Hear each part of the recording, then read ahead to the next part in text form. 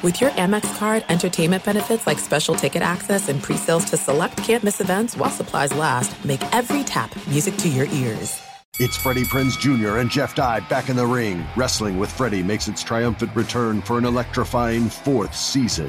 Hey, Jeff, are you ready to rumble our way into an all-new season of Wrestling with Freddie? You better believe I have. I've been practicing my body slams, and I'm jacked. All right, don't go injuring yourself now. We'll be highlighting the best stories and matches of the week in wrestling from AEW, WWE, and have one-on-one talks with the best talents in the world of pro wrestling. Listen to Wrestling with Freddie on the iHeartRadio app, Apple Podcasts, or wherever you get your podcasts. I'm Diosa. And I'm Mala. We are the creators of Locatora Radio, a radiophonic novela, which is a fancy way of saying a podcast. Welcome to Locatora Radio, Season 9. Love at first listen. We're older, we're wiser, and we're podcasting through a new decade of our lives. This season, we're falling in love with podcasting all over again. And getting to the heart of our stories. We're going places we've never gone before, and we're bringing you along with us. With new segments, correspondence, and a brand new sound. Season 9 is kicking off with an intimate interview with Grammy Award-winning singer-songwriter Natalia Lafourcade. What's giving you hope right now? Well, when I see what music does to people, it gives me a lot of hope. If you liked Locatora before, you're going to love Season 9. Subscribe to our show and you'll see why Locatora is your prima's favorite podcast. Listen to Locatora Radio as part of the My Cultura Podcast Network, available on the iHeartRadio app, Apple Podcasts, or wherever you get your podcasts. The Volume.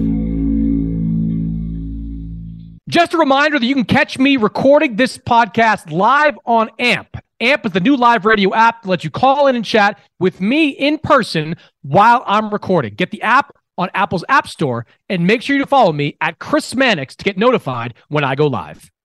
This is Boxing with Chris Mannix. Oh, somebody punch him in the face.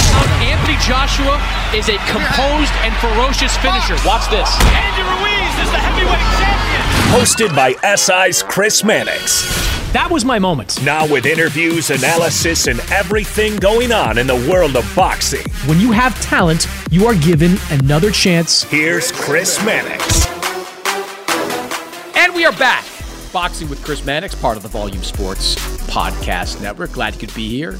Glad you could join me. If you're watching on YouTube or listening on the podcast feed, welcome. We appreciate you tuning in. Make sure you subscribe both at YouTube and on the podcast feed. Rate and review the show as well. A lot to get into this week. We had an interesting weekend in boxing with big cards in New York and in Minnesota. We have a good weekend coming up, headlined by Jared Anderson, the heavyweight contender, returning, making his hometown debut in Toledo, Ohio. It's a fight you can watch on ESPN+. Jared's going to join me a little bit later in the show to talk about that. But to get into all the news of the week, I want to bring in a friend of the podcast, Corey Erdman, boxing writer over at BoxingScene.com, broadcaster, DAZN, ESPN, whole bunch of different places. He joins me here on the show. So, Corey, before we look ahead at some of the stuff that is going on this week and some of the news items, I want to look back at last weekend. And let's start in New York, where I was with Edgar Berlanga taking on Jason Quigley. And this was the first fight of Edgar Berlanga's Matchroom deal. It's a multi-fight deal with Matchroom. He thought it was going to lead to a Canelo Alvarez fight. That's obviously out the window right now. We'll get to that more a little bit later. But Berlanga taking on Quigley. I think a lot of people expected Berlanga just to roll over Jason Quigley.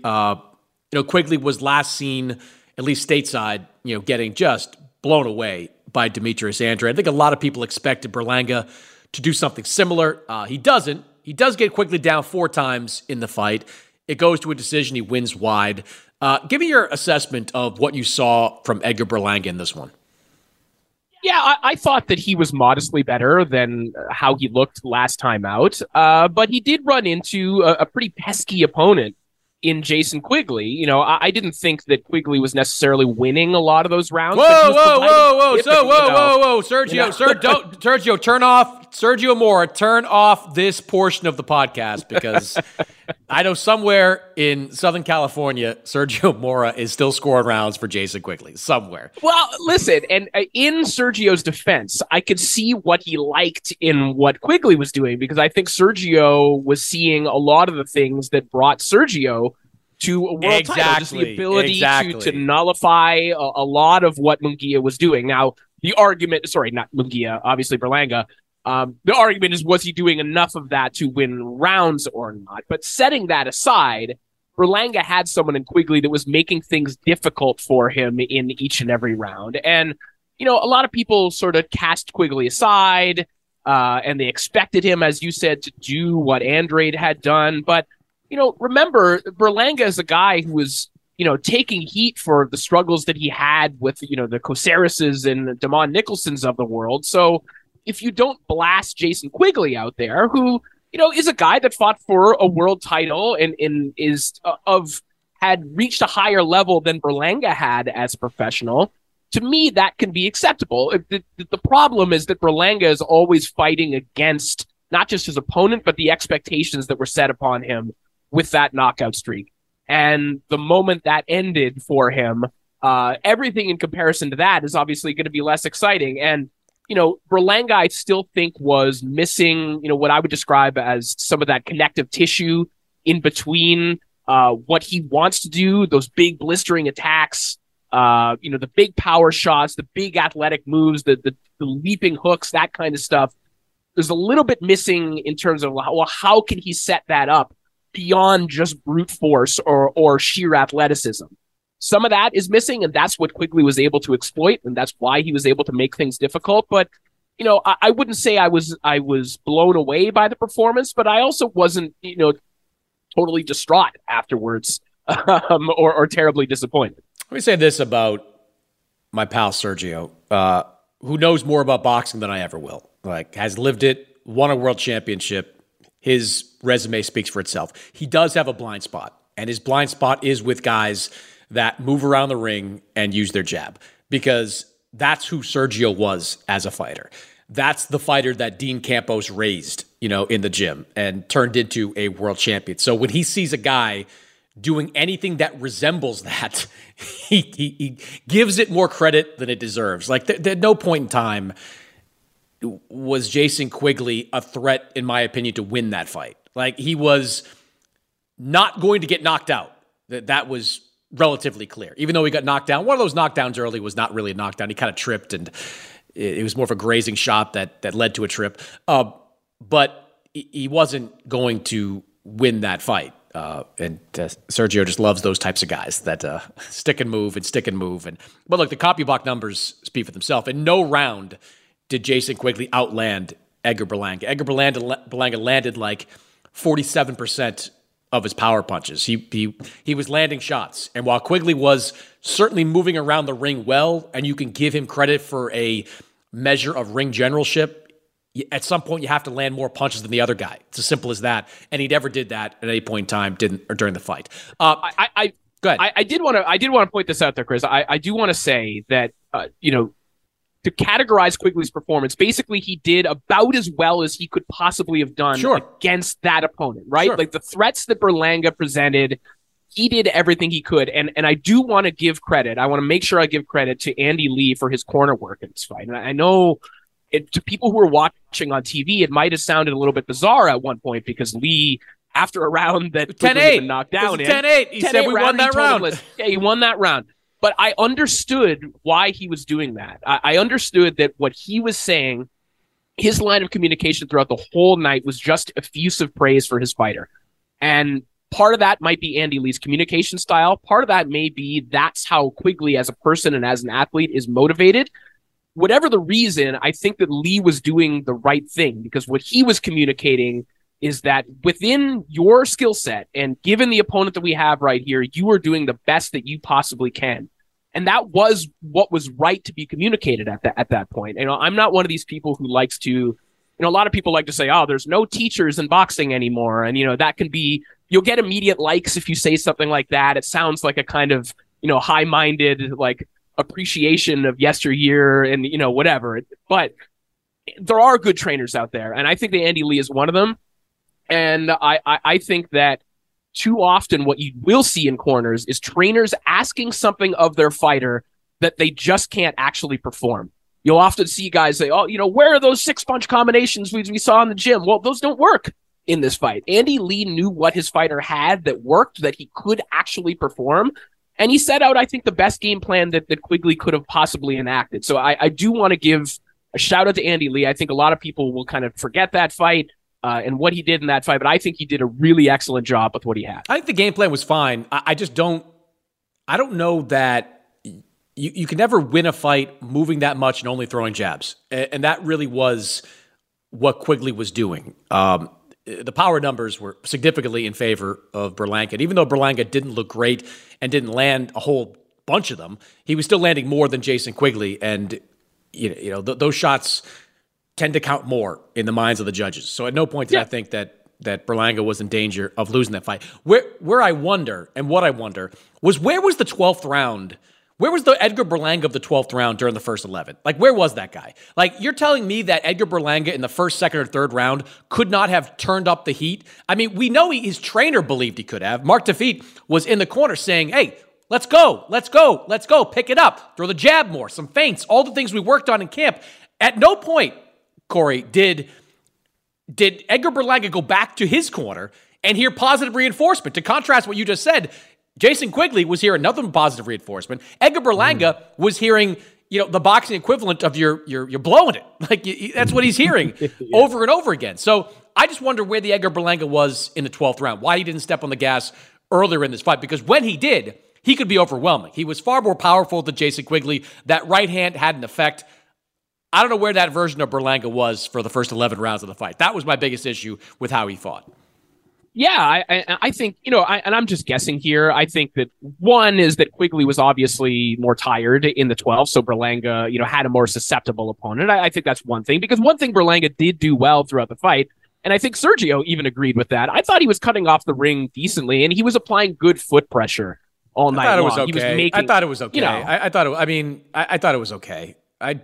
Sure, but it was he was applying pressure throughout the night. I think my guess is that Berlanga throughout this fight, and I'm just kind of taking clues from what he said afterwards, was sort of caught between ideologies a little bit. He said that in the opening rounds, I think he said it to you, that he was supposed to start faster. He thought that he was going to start faster, but he wound up trying to negotiate range a little bit more. And I think that may be the part of his brain that's still kind of with the former trainer.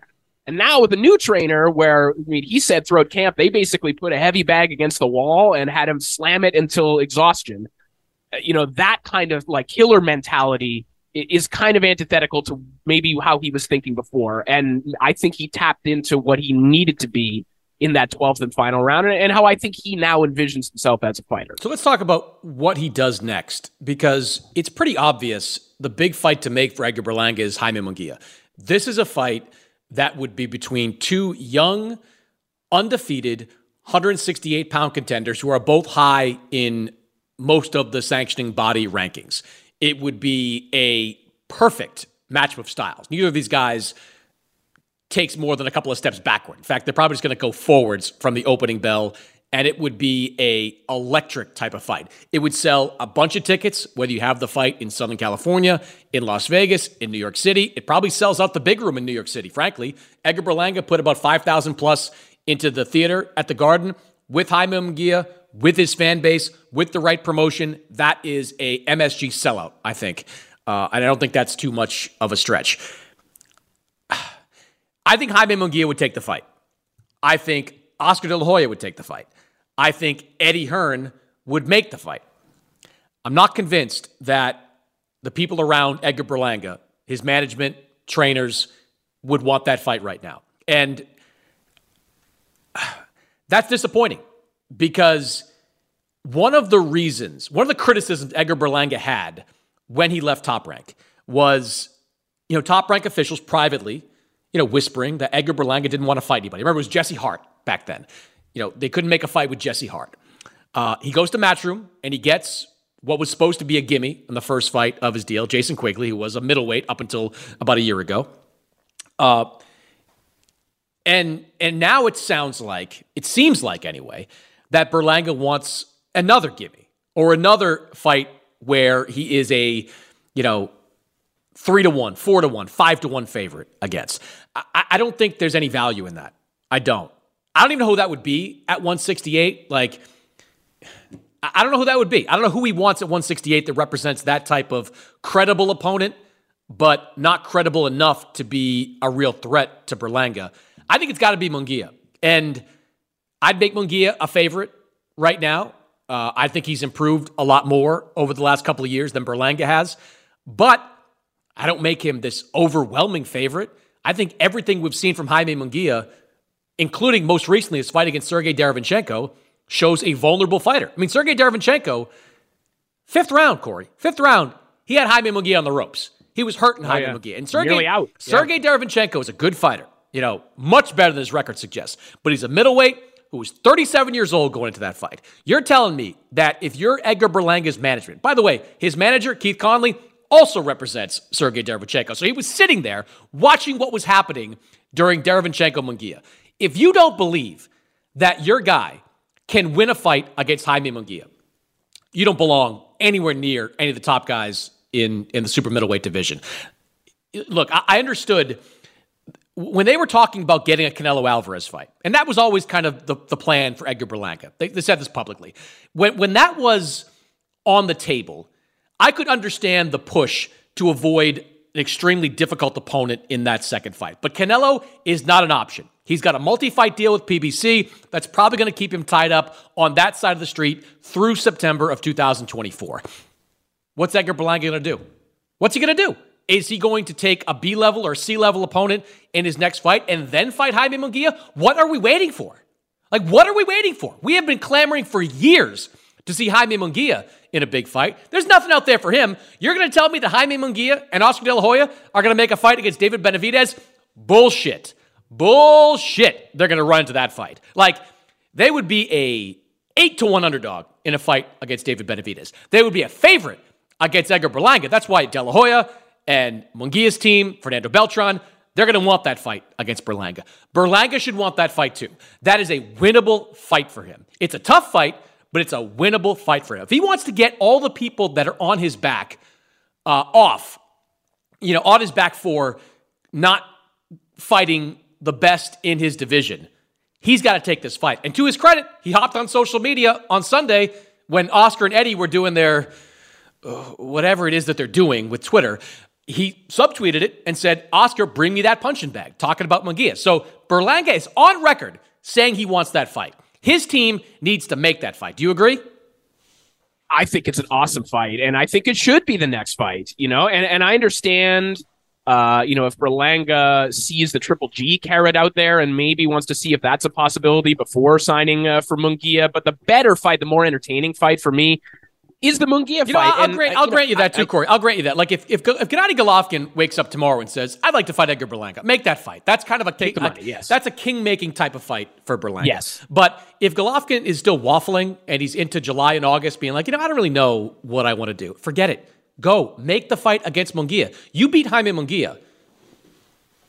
You're a money man in the 168-pound division. You can go to David Benavidez and say, look, it's a 50-50 split. Or you can go down the line to Canelo Alvarez and say, I've earned a bigger share of the pie.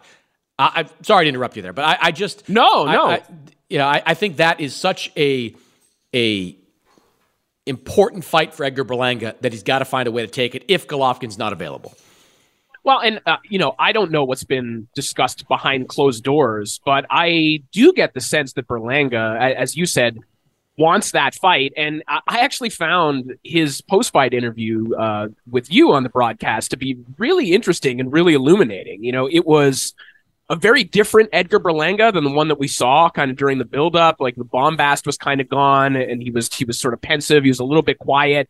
But I also found it interesting that Berlanga, kind of even in that interaction with you, sort of let it slip that he kind of almost agrees with a lot of the criticism about him, but he's rationalizing it a little bit differently.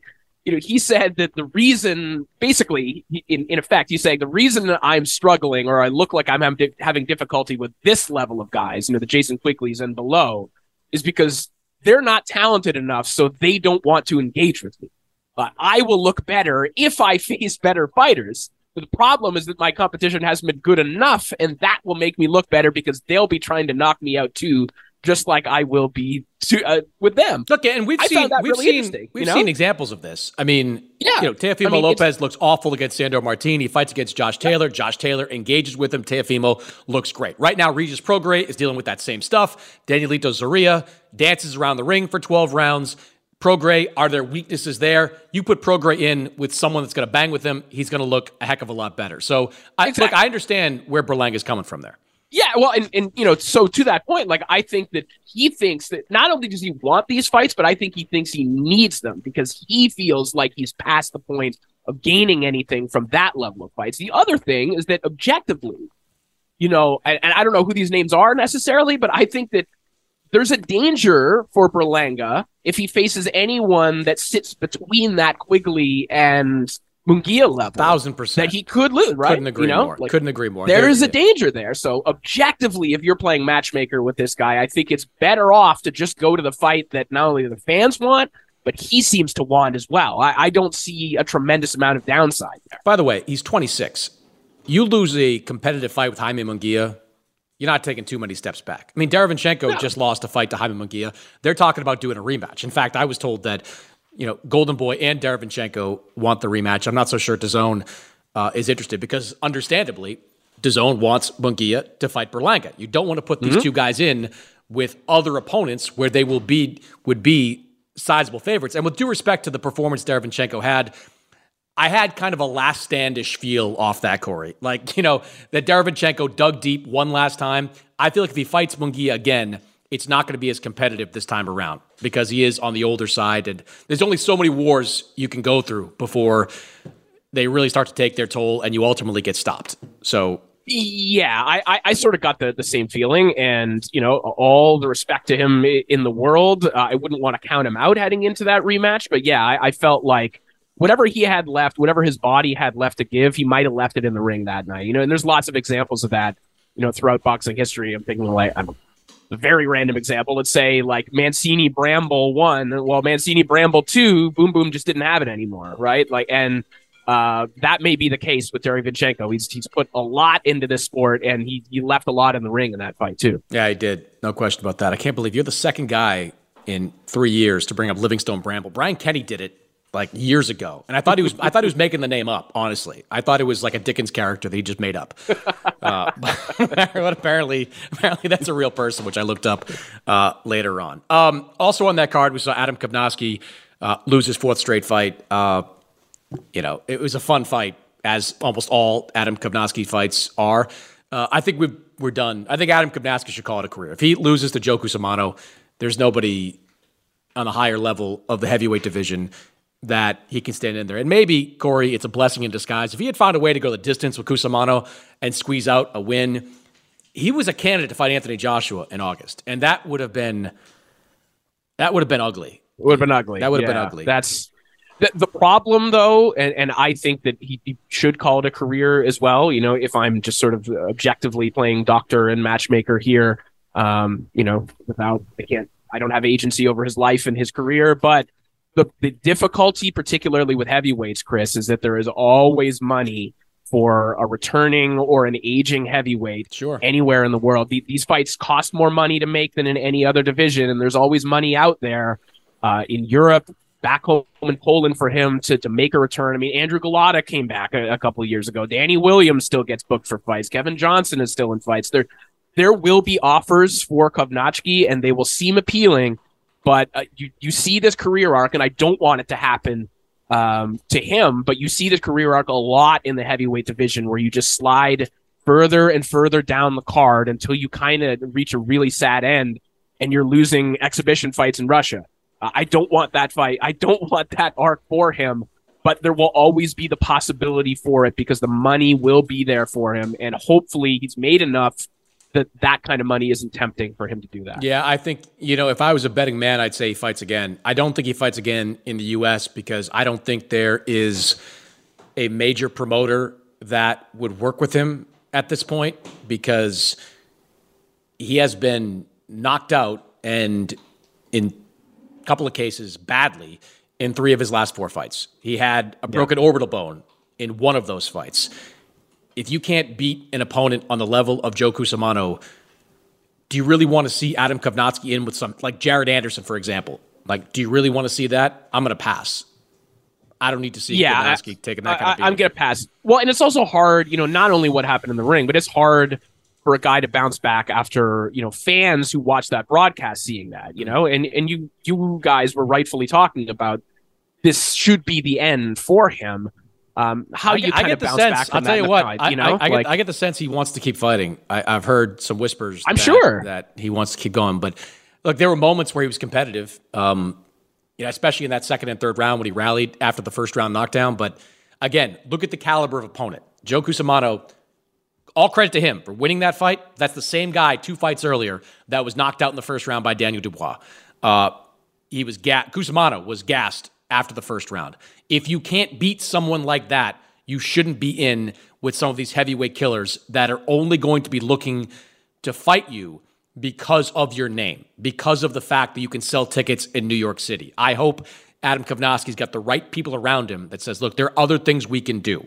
We can train fighters. We can do a whole bunch of different things to make money instead of putting your health at risk. Get a young family.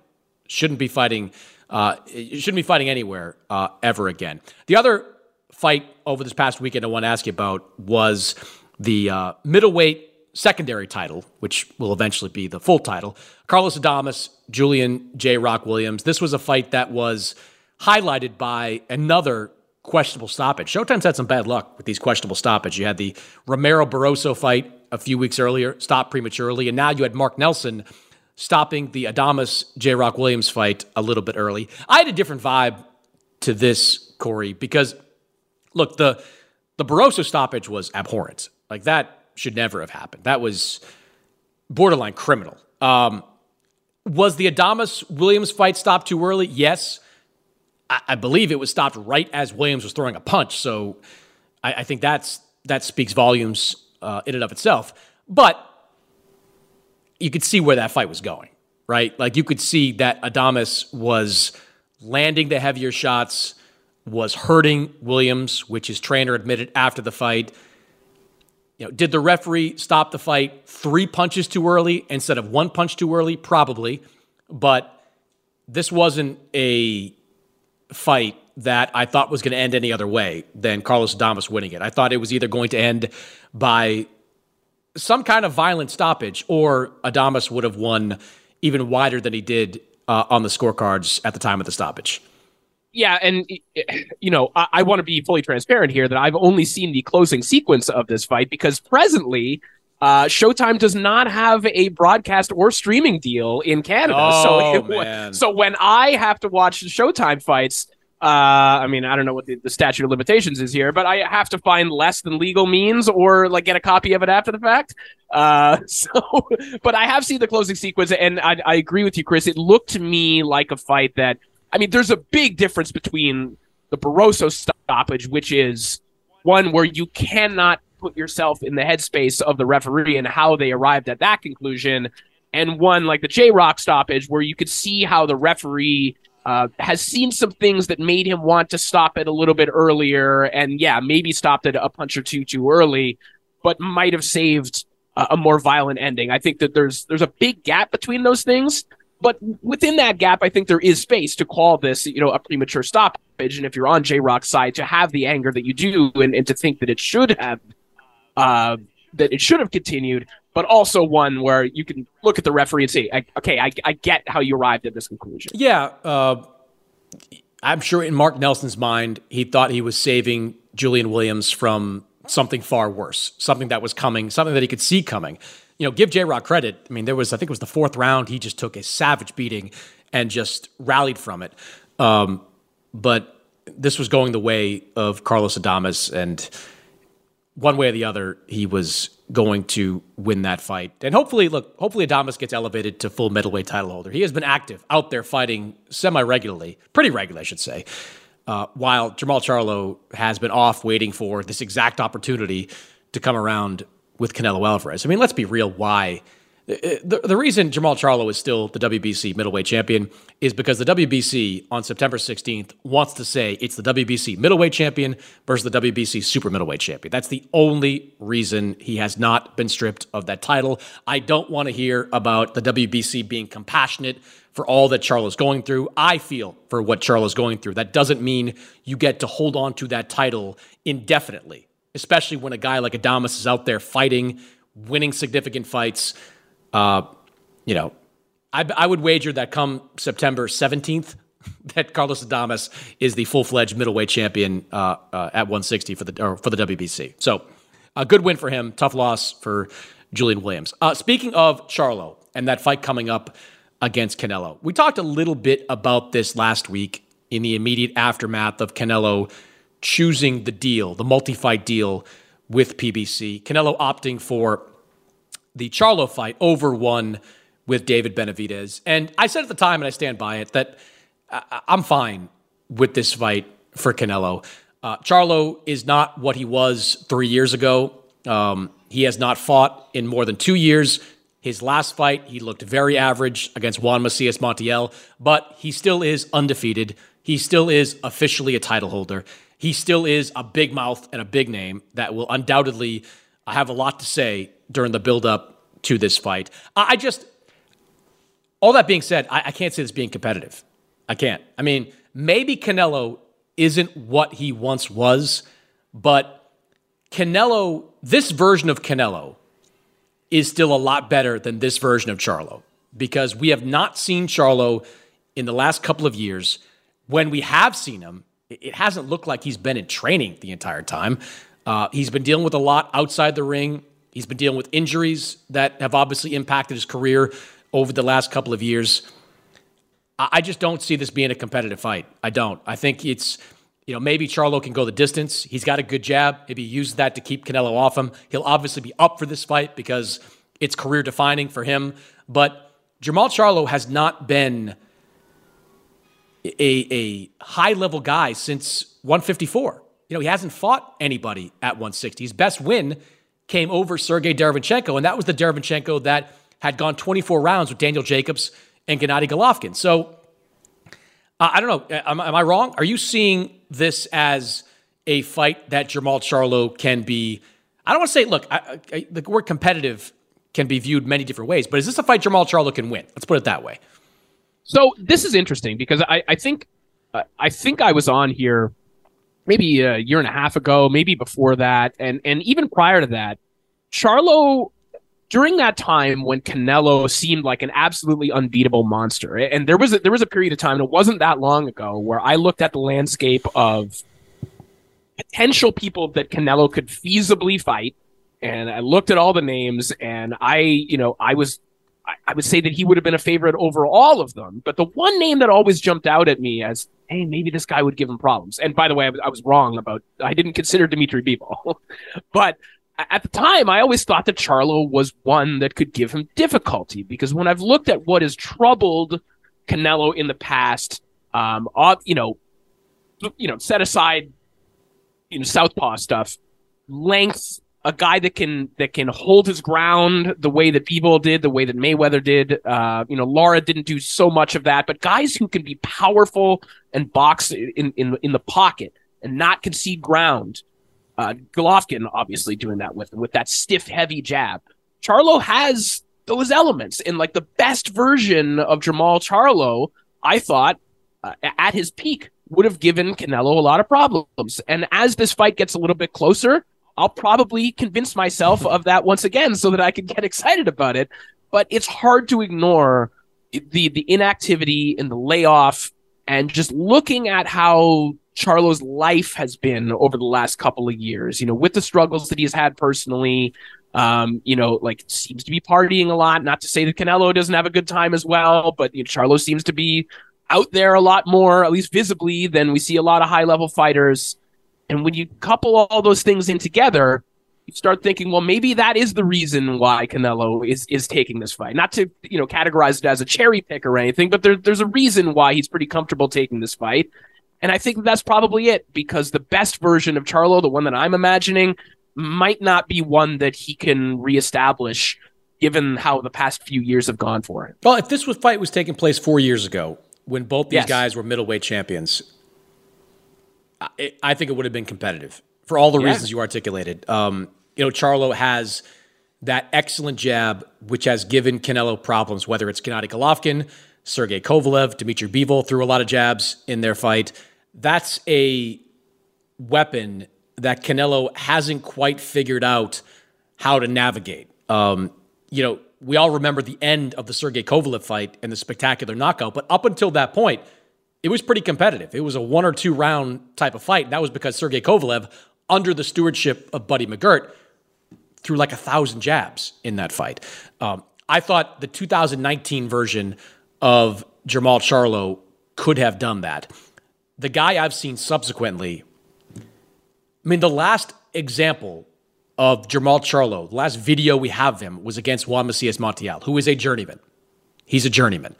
And Charlo could not get him out of there. That's the same guy that I think a couple of years earlier, Jaime Munguia just pancaked when they faced each other. So 4 years ago, would have loved to have seen this fight. Would have been a great fight. Both these guys, 160-pound title holders, but now you have Jermall Charlo, who, look, maybe he's saying it for different reasons, but I watched that Instagram Live or whatever it was that he was on with Demetrius Andrade, and Andrade's like, come up to 168, let's fight. And Charlo's like, nah, I never fought at 168. I'll do it at like 163, 164. So maybe he's not fully comfortable with fighting at this new weight class. And to do it for the first time against an opponent like Canelo Alvarez, who is sharp, went 12 rounds with John Ryder, wasn't the best of Canelo, but he got that post-injury stuff out of the way, and now he's back at full strength. I don't know. I think Canelo's going to find a home for that right hand on the midsection of Charlo. He's got that really long midsection. I think he's going to keep him on the back foot for most of the night. I think he'll eventually get to him, and I think he'll eventually stop him. Charlo's going to have to do something special, and he's going to have to keep advancing on Canelo. Keep throwing that jab, throw it, a lot against Canelo to have an impact where you make Canelo think and change up his game plan and do something maybe a little bit reckless. But even if he does, Charlo at 154 was a big puncher. Charlo at 160 has not shown that yet. And at 168, against a guy with one of the best chins in boxing, I just don't see it. I don't see the path to victory for Jermall Charlo in a fight like this. Yeah, and Charlo he's a very sharp puncher, but you're right. I think there is a question. There's a question about can anyone hurt Canelo, because you're right. He just has an absolutely granite chin. The size discussion is one that's interesting too. Excuse me, because Jermall naturally, in terms of where they walk around, is bigger than Canelo, right? He's taller, he's longer, but also I remember there being a YouTube video where Jermall was talking to Derek James, and he said, I walk around, heavier than you are right now, which said to me that Jermall probably walks around like 190-ish. Yeah. But, to your point about him discussing where he's comfortable weighing in at, Canelo has been a super middleweight now for a little while. And there's a difference between your kind of natural size, your walk around weight, and what you are athletically comfortable at. And Canelo has become very comfortable as, the stocky, muscle-bound 168.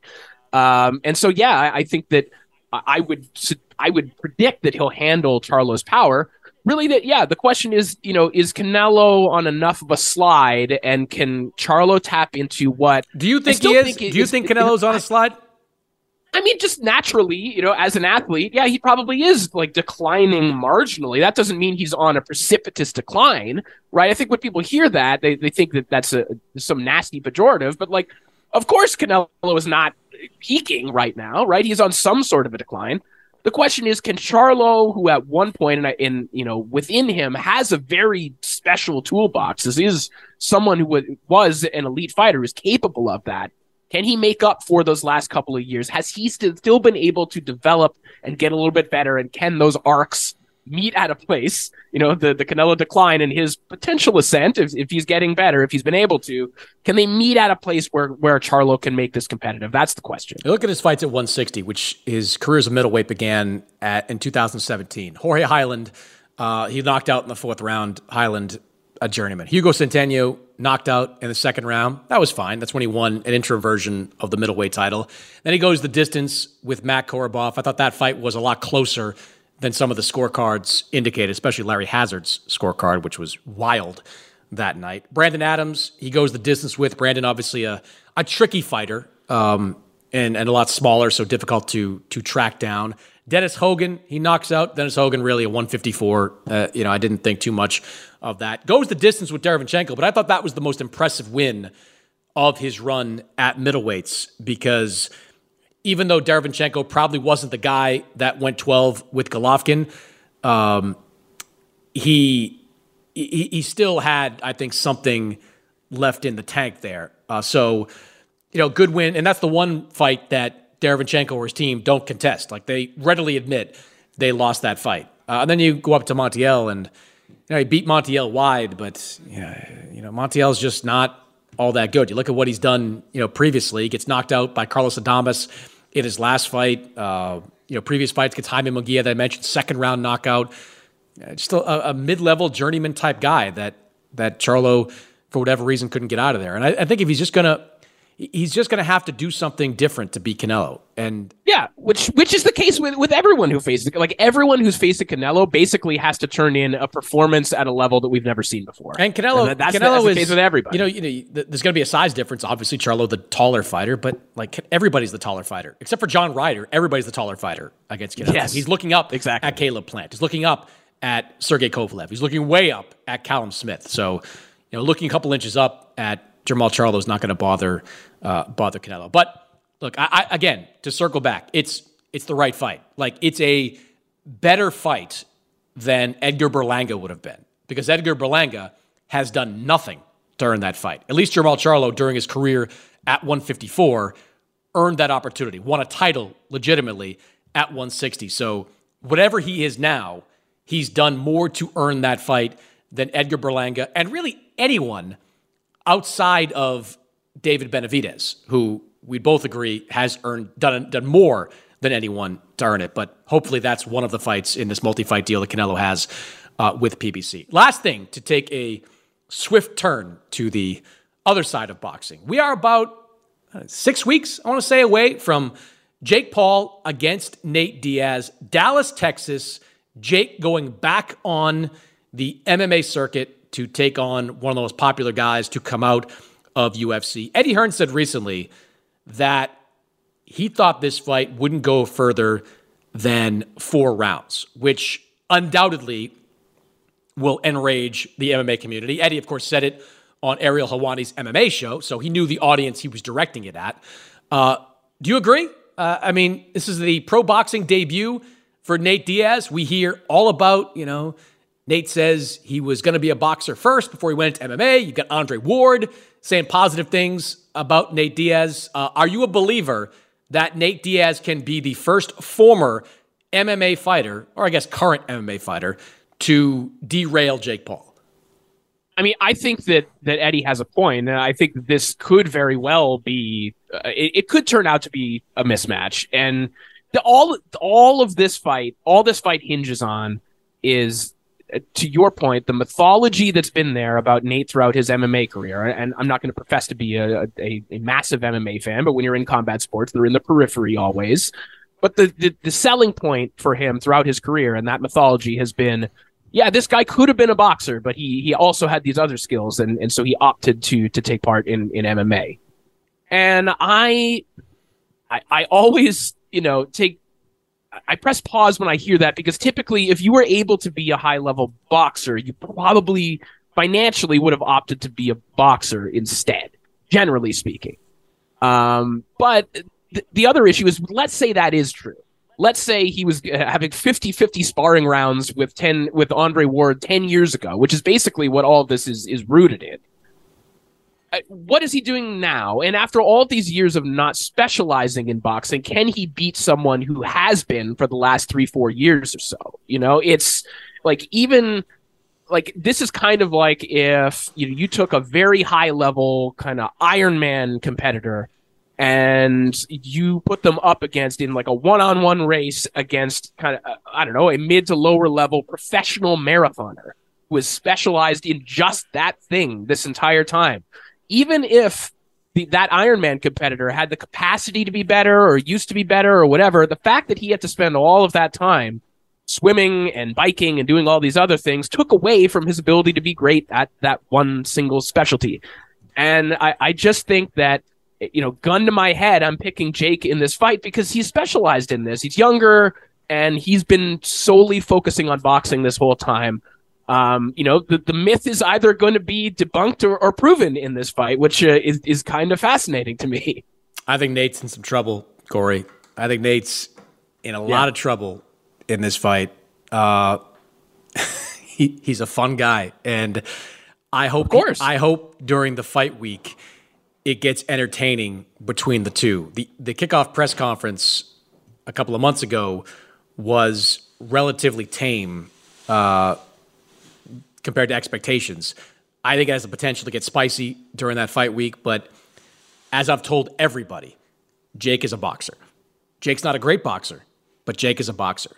Jake has real power. Like, you don't put guys down in the way that Jake put down Ben Askren, in the way he put down Tyron Woodley, without having real knockout power. And Jake is going to be the natural, 185 catch weight, something in that area, natural guy at that weight class. Nate is going to be coming up. He's usually a significantly lighter when he's fighting in MMA. And I don't know if he has the punch resistance, man. I don't know. I believe he has better boxing skills than Ben Askren did, and maybe better boxing skills than Tyron Woodley did, though Woodley wasn't awful, especially the second time out in the ring. I just don't see him standing up to that right hand. I don't. This is where Eddie's going with it. Eddie knows that Jake has some real pop in that right hand. And if you walk into it, if you go in there just thinking you can take this Disney kid YouTuber and take his punches, he's going to make you pay. He's going to put you down. And look, I've spent a lot of time in Puerto Rico over the last month or so. And really the last year, I've done a few trips down there. I've seen Jake in action. I've seen the guys he spars with. He spars with guys like Chad Dawson. He spars with guys like Jalen Love. He takes this stuff seriously.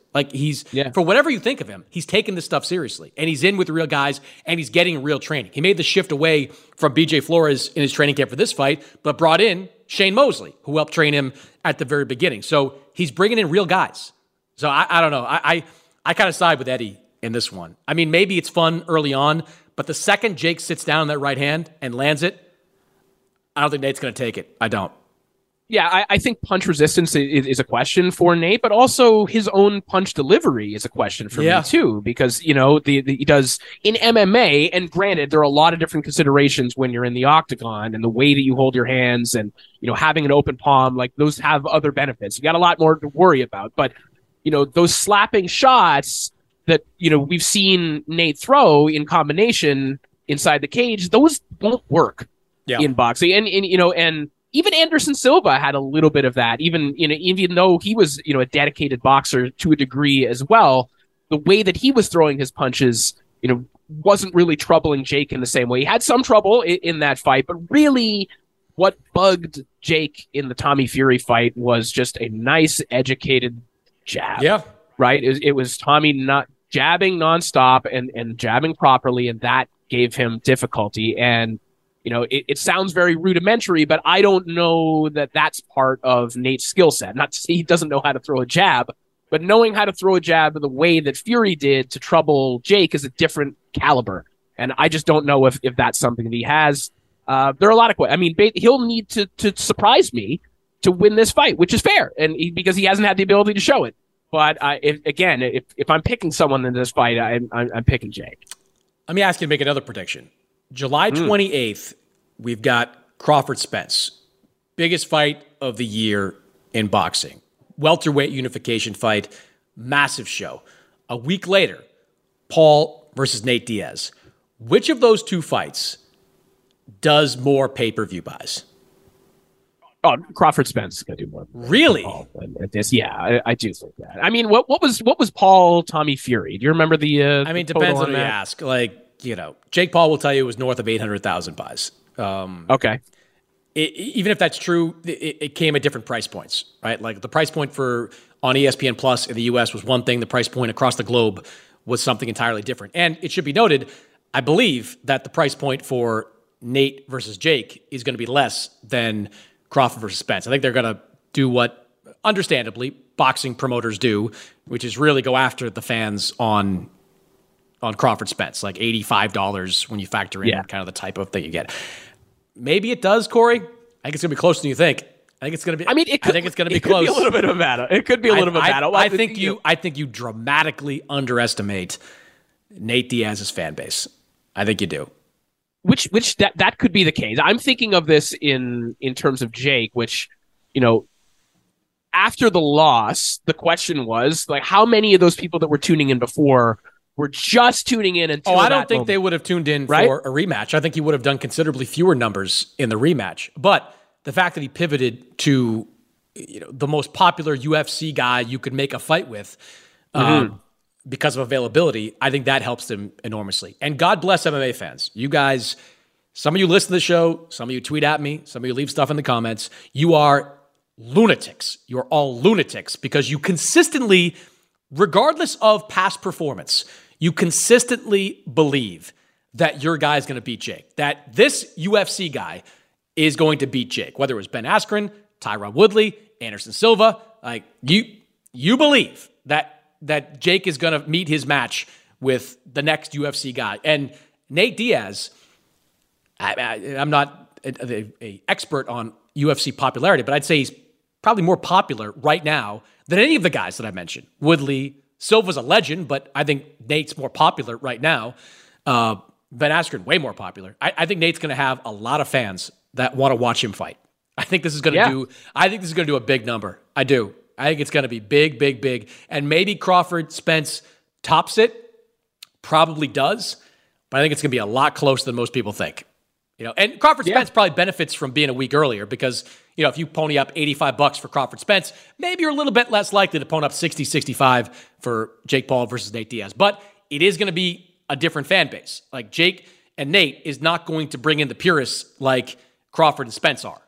There'll be some crossover for sure, but it's an entirely different group of fans, largely, that are going to be buying Jake versus Nate. I think we're going to be talking like August 12th, August 19th, whenever those numbers start to trickle out as being really, really big, especially if those two go at it during their fight, which I think Jake will try to do, and I think Nate will probably engage in when we get close to the fight. Yeah, and listen, I cannot be judgmental towards fans of futility. As a fan of the Browns and Tigers, and, a lot of some of the weirdest dreadful teams. So I understand. I understand cheering for things because it'll feel good when it happens. One of these days, one of these guys is going to get Jake Paul, and I'm sure it'll feel awesome for the people that are waiting for that moment. I think it's kind of great for boxing too, because 1 week you get the fight we've been waiting years for, the biggest, most competitive fight you can make right now with the lower weight classes, and the next week you get the gimmicky stuff, and the gimmicky stuff is also going to have a trickle-down effect for the people on the undercard. I mean, Amanda Serrano gets another opportunity to, fight. She's in what I think is a bit of a mismatch against Heather Hardy, who she beat, 4 years ago now, pretty convincingly. But she's going to get more exposure. I haven't seen the rest of the undercard who's on there. I'm sure Ashton Silva will find his way on there. Shadesha Green, I'm not sure if she's going to be on there, but that seems likely. She's part of MVP. There's a benefit, as we've talked about a lot, to having the quote-unquote real boxer on these Jake Paul cards. I'm looking forward to both. I am. For different reasons. Like the boxing purist in me is dying to see Crawford versus Spence. The curious onlooker in me wants to see Jake versus Nate go at it on August 5th. Corey, good stuff, man. Always appreciate you joining me. Can't wait to come back. And when we come back, my conversation with Jared Anderson. eBay Motors is here for the ride. Now, I'm supposed to talk here about what I remember and what I loved about my first car. And that's easy for me to do because I still have my first car. And as long as it keeps running, and so far so good, I intend to have that car probably until the day I die. That's how much I love that car. It is like a child to me. Now, it does require some upkeep, and that's why I'm grateful for a place like eBay Motors. With over 122 million parts, you can make sure your number one ride or die stays running smoothly. Brake kits, LED lights, roof racks, bumpers, whatever your baby needs, eBay Motors has it. And with eBay Guaranteed Fit, it's guaranteed to fit your ride the first time, every time, or your money back. Plus, at these prices, You're burning rubber, not cash. Keep your ride or die alive at ebaymotors.com. Eligible items only. Exclusions apply. There are some things that are too good to keep a secret. Like how your Amex Platinum card helps you have the perfect trip. I'd like to check into the Centurion Lounge. Or how it seems like you always get those hard-to-snag tables. Ooh, yum. And how you get the most out of select can't-miss events. With access to the Centurion Lounge, Resi Priority Notified, and Amex card member benefits at select events, you'll have to share. That's the powerful backing of American Express. Terms apply. Learn more at americanexpress.com/withAmex. Attention all wrestling aficionados. Wrestling with Freddie makes its triumphant return for an electrifying 4th season.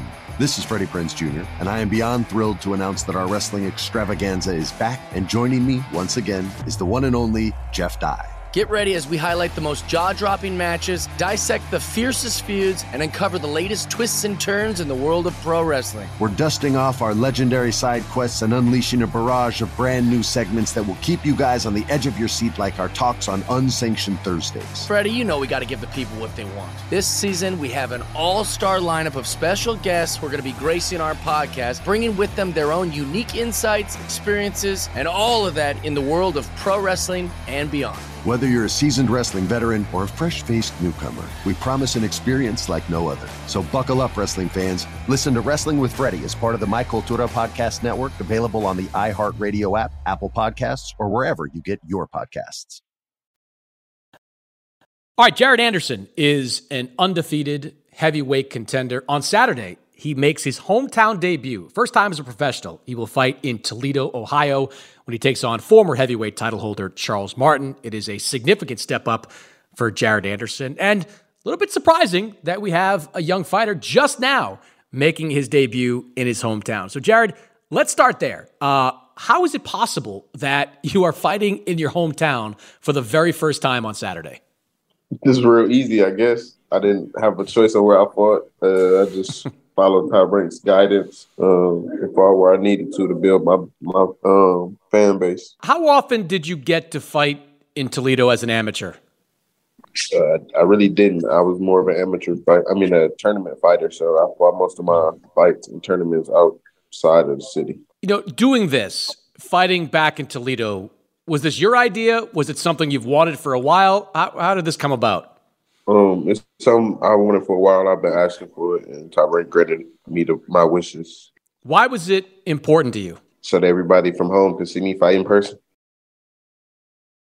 You know, in the last couple of weeks, I've seen, the good and bad of guys fighting in their hometown. When I was in New Orleans with Regis Prograis, he talked about the stresses of it. He said it was a lot being back home and fighting in front of his home fans and all that comes kind of with it. As Edgar Berlanga seems to love fighting in New York City. Where do you stand on all this? Now that you're kind of in the middle, or starting rather, your fight week, how do you feel about everything that comes with fighting in your hometown?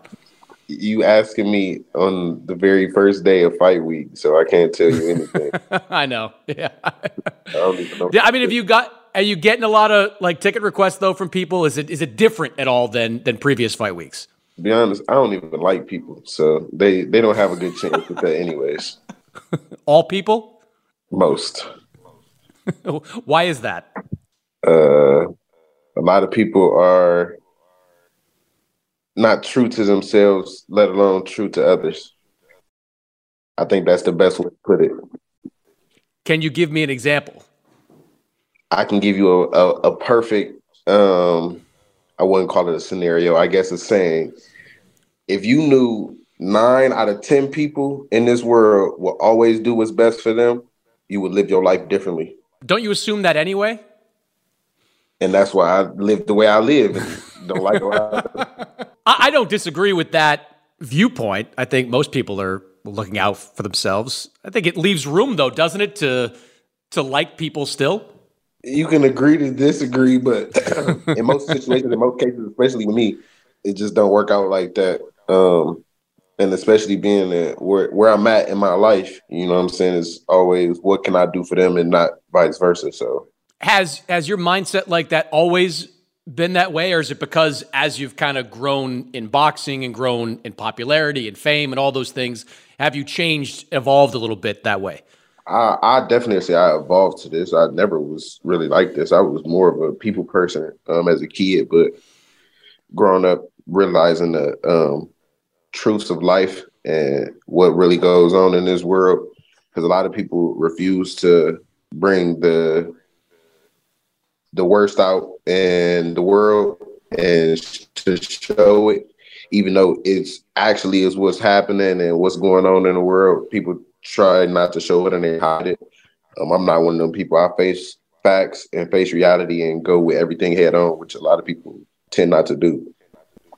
There must have been a trigger, though. Something must have happened in the last few years that kind of shifted you this way. I think it's just over time, just hearing how people think, seeing what people. A lot of people in this world are non-confrontational, and I'm the exact opposite. Like, I'm going to fight through whatever adversity or whatever obstacles that I have in front of me until they're not in front of me, versus other people going around every obstacle that they can until they get to somewhere where they were like, okay, well, I'm in the middle. I'm fine with that.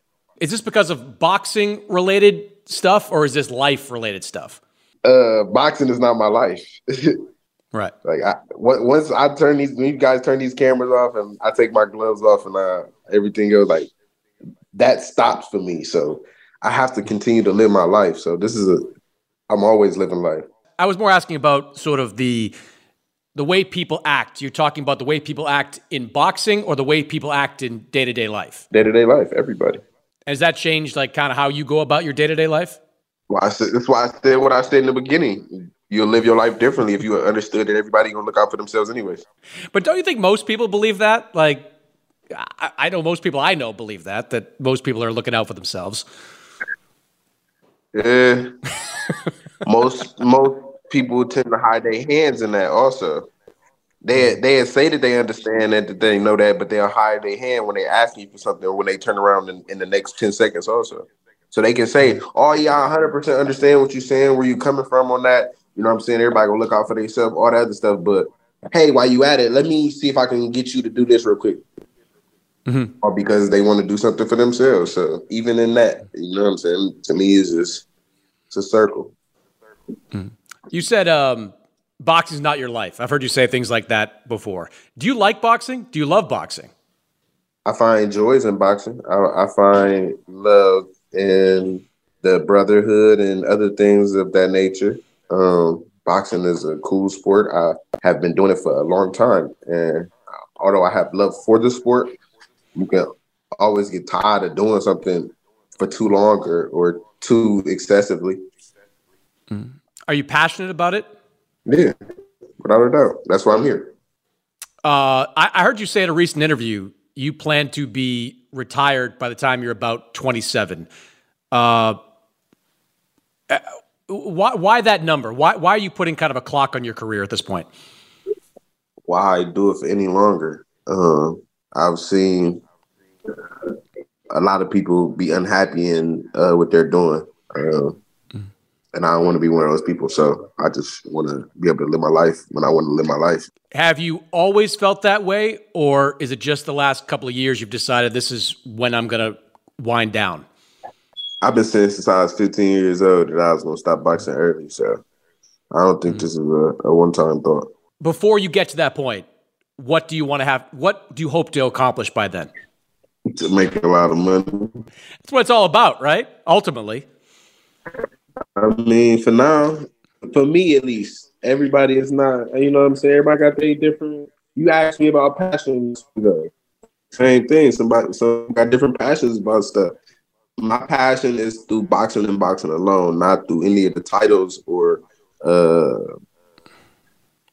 recognition that you get from winning that stuff that people claim to think you the best or put you in Hall of Fame or any of that. Like, people have passions about that. I personally don't. So this all depends on your passion. So it's all about making as much money as you can in the sport. Right now, yeah. A fight against Charles Martin, the biggest name, at least on your resume, former title holder at heavyweight. What does he represent to you? What kind of step does he represent for you? The test in front of me.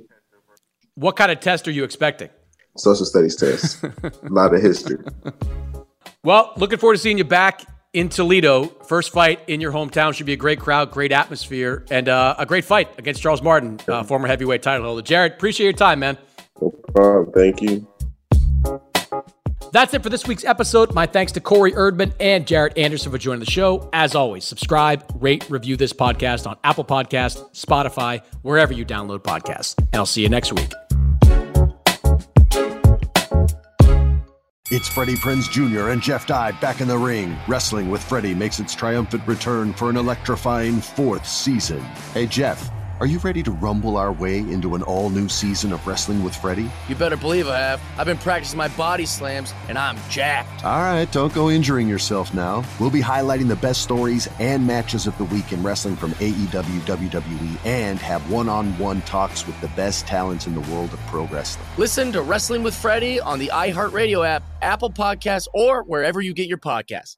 I'm Diosa. And I'm Mala. We are the creators of Locatora Radio, a radiophonic novela, which is a fancy way of saying a podcast. Welcome to Locatora Radio, Season 9. Love at first listen. We're older, we're wiser, and we're podcasting through a new decade of our lives. This season, we're falling in love with podcasting all over again. And getting to the heart of our stories. We're going places we've never gone before, and we're bringing you along with us. With new segments, correspondence, and a brand new sound. Season 9 is kicking off with an intimate interview with Grammy Award-winning singer-songwriter Natalia Lafourcade. What's giving you hope right now? Well, when I see what music does to people, it gives me a lot of hope. If you liked Locatora before, you're going to love Season 9. Subscribe to our show and you'll see why Locatora is your prima's favorite podcast. Listen to Locatora Radio as part of the My Cultura Podcast Network, available on the iHeartRadio app, Apple Podcasts, or wherever you get your podcasts. I'm Hannah Storm, and my new podcast, NBA DNA with Hannah Storm, chronicles my 6 decades in professional basketball. From growing up in the sport to becoming one of sports TV's first female broadcasters. Join me as I dig deep into the game's history, unearth some wild stories, and talk to my friends from the world of basketball, from Dr. J to Charles Barkley. It's been a wild ride, and now I get to take you with me. Listen to NBA DNA with Hannah Storm on the iHeartRadio app, Apple Podcasts, or wherever you get your podcasts.